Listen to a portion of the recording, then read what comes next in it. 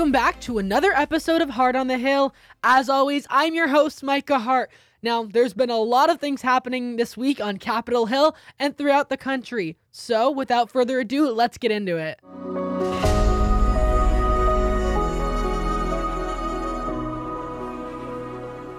First off, I want to update you on a story that has been developing for a little bit of time now. There have been ongoing investigations into classified documents of several politicians, one of them being President Biden. Now, President Biden has been under investigation for a few months now, and on Thursday, ABC reported that the FBI had been searching for 2 days at the University of Delaware into 2 separate locations as part of their probe. One source told ABC that no new classified materials were found. However, notes were taken that will be reviewed. Now, I think this is a really interesting story just to look at. I mean, I've already talked about this. I want to bring it up again, the importance of integrity in the offices that our politicians hold. Every office, I don't care whether you're a local office or you are president of the United States, there needs to be some standard of respect and being a good person, and I think we've obviously lost that with our leaders on both sides of the aisle. I don't want to just call out the Democrats on this. I mean, classified documents have been found at former President Trump's home, Mar-a-Lago home, and former Vice President Mike Pence's home as well. So there's definitely on both sides this issue of, I mean, where people in the government lie on things and what they do and how their actions are executed and what really how they interact with legislation and work. And I think it's a really interesting thing to see how our politicians handle things like this. And, you know, honestly, for me, the biggest surprise was with Vice President Pence. But I will say, as I've said, he did allow them to take the materials and stuff. So he was really willing to work with them, which I do appreciate. And I think others have as well. I mean, I'm appreciative that they are investigating into Biden, who is the current president, but that does bring a lot of concern as well. This is our current president of the United States, and they're finding all of these classified documents at his Delaware home. Now, they had to search the University of Delaware. Like, when is this going to stop? When are we going to say, okay, we've gotten as much as there is? Or is this just there's this infinite amount of stuff? And when are we going to be able to just look at the stuff and say, well, what is there? What are the implications of this? Where do we go from here? Even with President Trump and Vice President Mike Pence, where do we go from here with their information as well? I think it's definitely a question we're going to have to wrestle, especially given now we're seeing President Trump is running for president in 2024, and Biden hasn't made any definitive announcements yet, but he is eligible. And so you could have this reunion of 2020 again. And if that happened, really, how much would this play into it? Because both of them have it. So is it going to turn into picking the better of the two evils in this sense of integrity?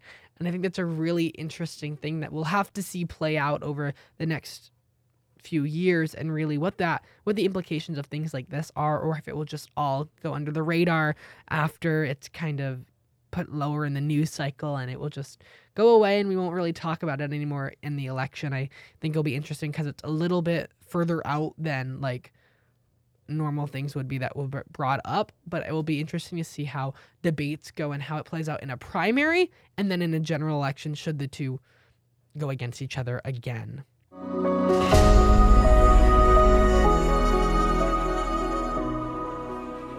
For a strong America, for a proud America, I am running for President of the United States of America.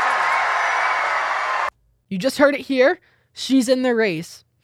It was a great day in South Carolina for Nikki Haley. Haley, the former governor of South Carolina and former U.S. ambassador to the United Nations during the Trump administration, is set to take on her former boss for the 2024 presidential election.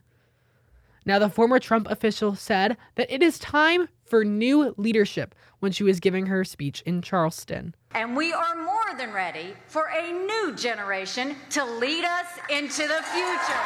Haley also took digs at the Biden administration throughout the campaign speech, saying this: Now America is falling behind. Our future is slipping. Our leaders are failing us. And no one embodies that failure more than Joe Biden.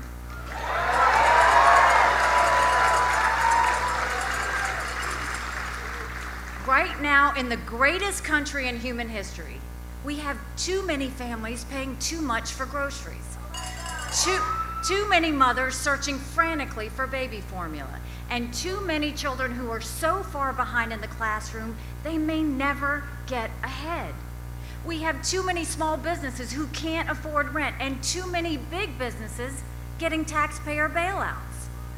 We have too much crime on our streets, too many drugs flooding our cities, and too few police and border patrol.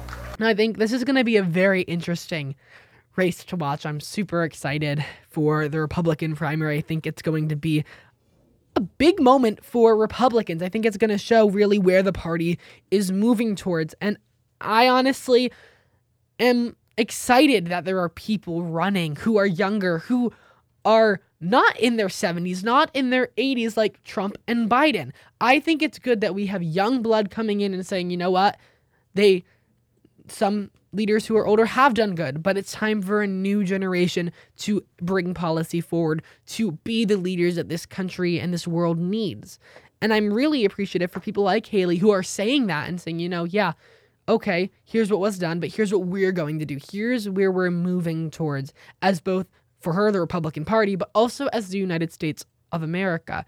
And I'm really interested to see this dynamic between her and her former boss. I think we've already seen highlights of it when Haley said a year ago or so, probably by now, that she wasn't going to run. And then she kind of really reevaluated everything and said, I'm going to run. We need this young leadership. So I think it'll be interesting to see how all of that plays out and who else enters the race. There's been speculation of Mike Pompeo, former Vice President Mike Pence, people like that. Tim Scott's name's been thrown out there, another South Carolinian. So it'll be interesting to see who really enters this race and the implications that has as well. I mean, Ron DeSantis has been brought up as well. So it will be interesting also to see these poll numbers and how they start playing out even before we get to primary starting, because it's pretty significant that when you have such a big field and you have a former president running, and then you have a bunch of people who are known as big leaders of the Republican Party who are much younger, Ron DeSantis, Nikki Haley, Tim Scott, they represent a younger generation of Republicans, and it will be a fascinating race. And I know I use the word interesting a lot, but that's really what it comes down to, is that there's no other way to describe it. There's going to be, it could go so many ways in my opinion. I think some people are of the opinion that if you have more than these two people, you'll end up just giving it to Trump. And I think it'll be, we have to watch and see, because I think there's more to the American public than some people are giving credit to, that there's some want for change. I'm not saying Trump won't win or he will win. I just think there is definitely this, what if there's like Trump? I don't think Trump has it locked down yet. I don't think he does. And I think there are other very strong candidates who present similar policies to Trump, but are rhetorically much different than the former president. So that will be something to watch as well, especially in debates when we start to see these people really having to go at it with each other, because Trump is such a character. Trump has such a boisterous personality, and he's willing to be the loudest in the room. Who's going to stand up and try to compete against that, or will they just be taken down? And the dynamic between all of the people running will really play out, especially with the fact that there are several people considering or who have been speculated who are Trump officials, and now we have one of them running and announcing, Nikki Haley. And I think that will play into it too. What's also interesting about this is Haley's now already getting the ground running. She's been in New Hampshire, which is one of the key states, and she did a lot of work during the 2022 midterms. So that's another part of this as well. She has traveled this country. She has worked throughout this country, meeting with candidates in 22, like General Bolduc in New Hampshire, who now just endorsed her. So there's things like that to play in too, that a lot of these politicians have traveled the country. They haven't just been in their state. They've already been eyeing Iowa, New Hampshire, South Carolina, states like that, which are early on in the primaries and are key to being a viable candidate. So it'll be interesting to see how all that plays out. I mean, also, Nikki Haley's already been under attack by Don Lemon on CNN, really calling her out of her prime, which is ridiculous because, I mean, you look at other women who run, look at Hillary Clinton. She was then way out of her prime, according to Don Lemon's, where women have to be to run for office. If we're using that, then Hillary Clinton was crazily out of that. So it's just ridiculous, that standard that's being put on women, especially Republican women who are running for office. And Nikki is not old. She's in her 50s. She is in her prime. She is a viable candidate. She is young. She is okay. She's in her 50s. I just can't explain it anywhere than that. Our last two presidents have been in their 70s. So why would the standard be different for women? It is just ridiculous to me to think that there's that standard, especially, on CNN. I mean, could come as a surprise to you, may not, but it's just really upsetting to see that has been something that she's been met with. It's foolish, in my opinion, that people want to say those things. I mean, look at Margaret Thatcher, who was in her 50s as well, when she became a leader. So there's a lot of things to consider, but it's definitely going to be an interesting race, and I'm very excited to see who the Republicans and even who the Democrats put up, because I think that as well will be a interesting thing to watch with Biden, and if anybody else runs or if it's just a Biden show.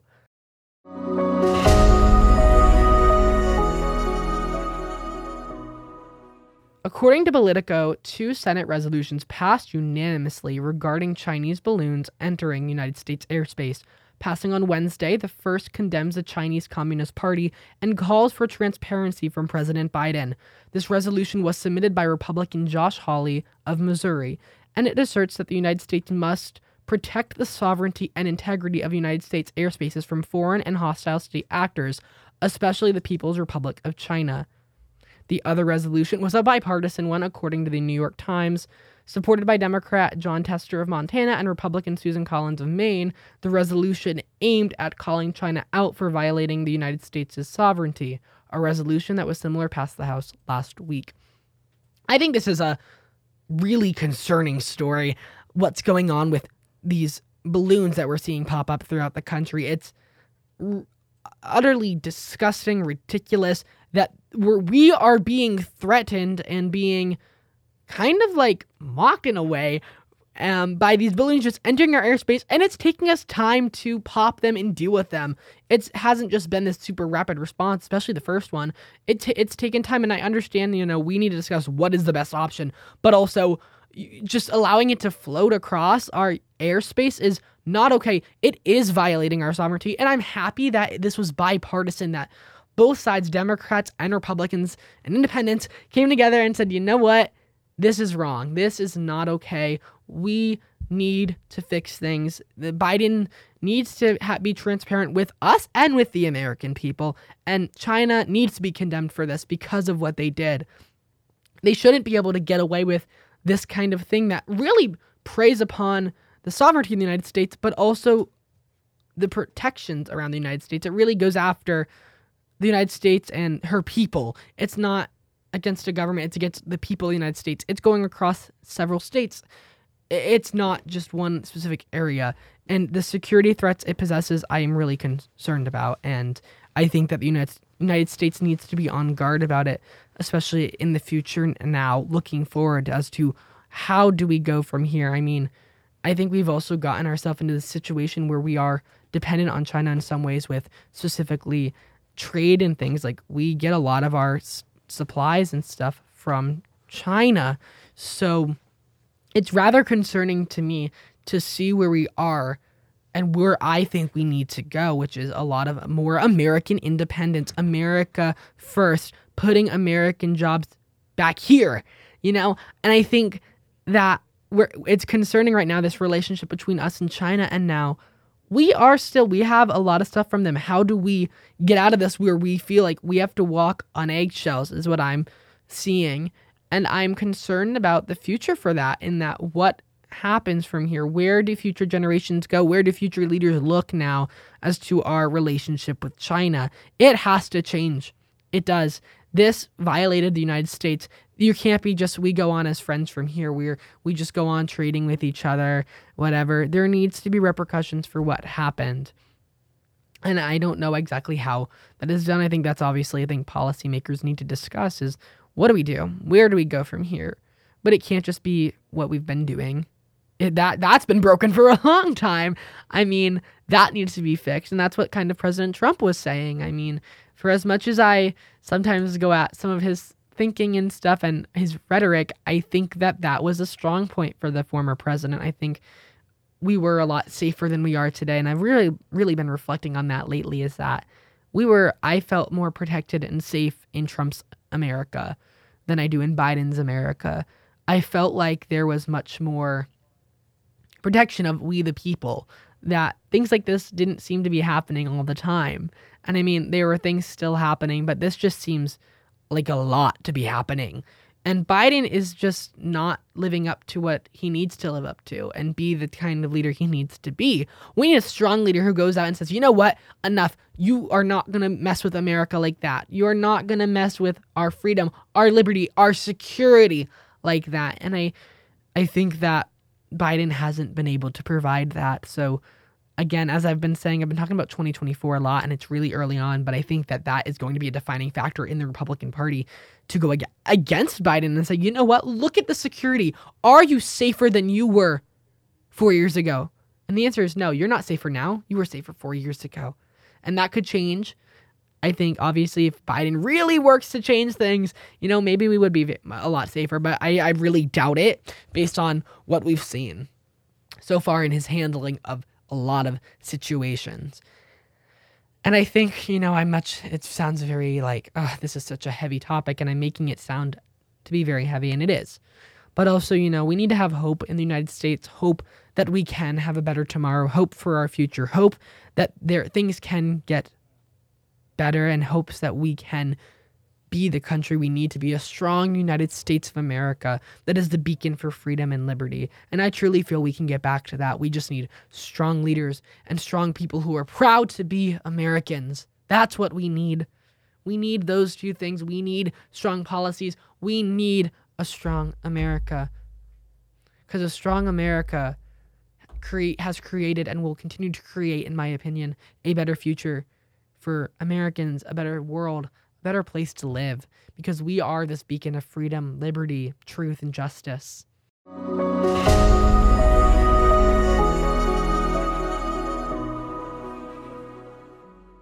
Now, I don't really want to go too much into this. I don't want to talk about this politically, and I know this is a political show, but this just hits really close to home as I go to college in Michigan. And I know people who obviously were affected by this.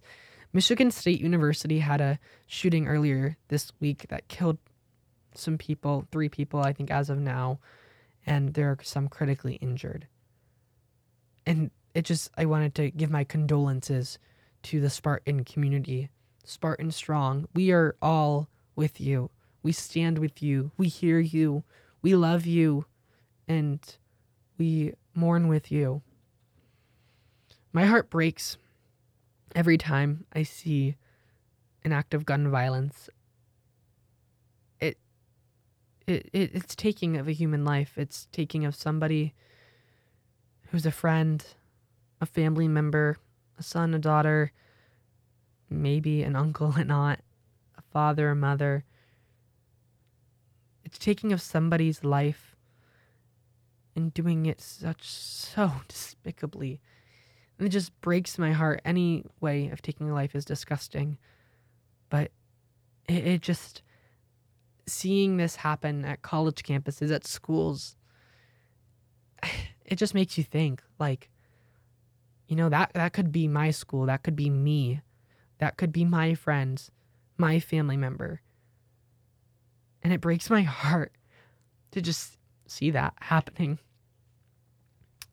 throughout our country. And I'm not going to get into the politics of it because I do have a lot of opinions on this, and I don't think that matters right now. Right now, what matters is Michigan State University and bringing our hearts and souls to them, loving them, giving them hugs, embracing them, loving each other. You know, that's what we need to do. That's what we should be doing as a people. Not yelling at each other about policy right now. Let's do that. Let's talk about things. But right now, we need to be there for each other. Stand united. Because at the end of the day, we are all Americans. No matter who you are, what you believe, we in this country are Americans. And at the end of the day, that's what matters. We're a people. And at the end of the day, ultimately, we're human beings. And we should be able to feel for those who are in pain. We should be able to love on them, care for them. Because acts like this shouldn't happen. We live in a broken world, and sadly they do. But it's our job to go and love on them. So Michigan State, I love you. I hear you. I'm here for you. You are so loved and cared for. And we all need to love on them.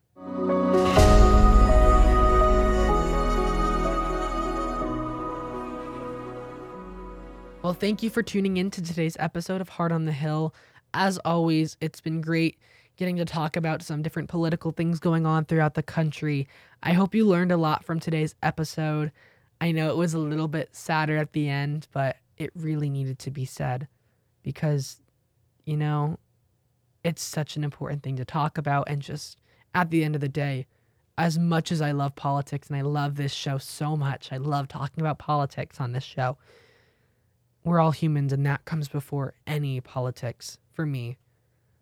You may not agree, but I truly believe that is the truth, and that's what I'm going to do on this show day in and day out as I continue to work on it, because we are all human beings, and we deserve to be loved and cared for all the time, but especially in times of tragedy. Thank you for tuning in. I hope you have a wonderful day. You're listening to Radio Free Hillsdale 101.7.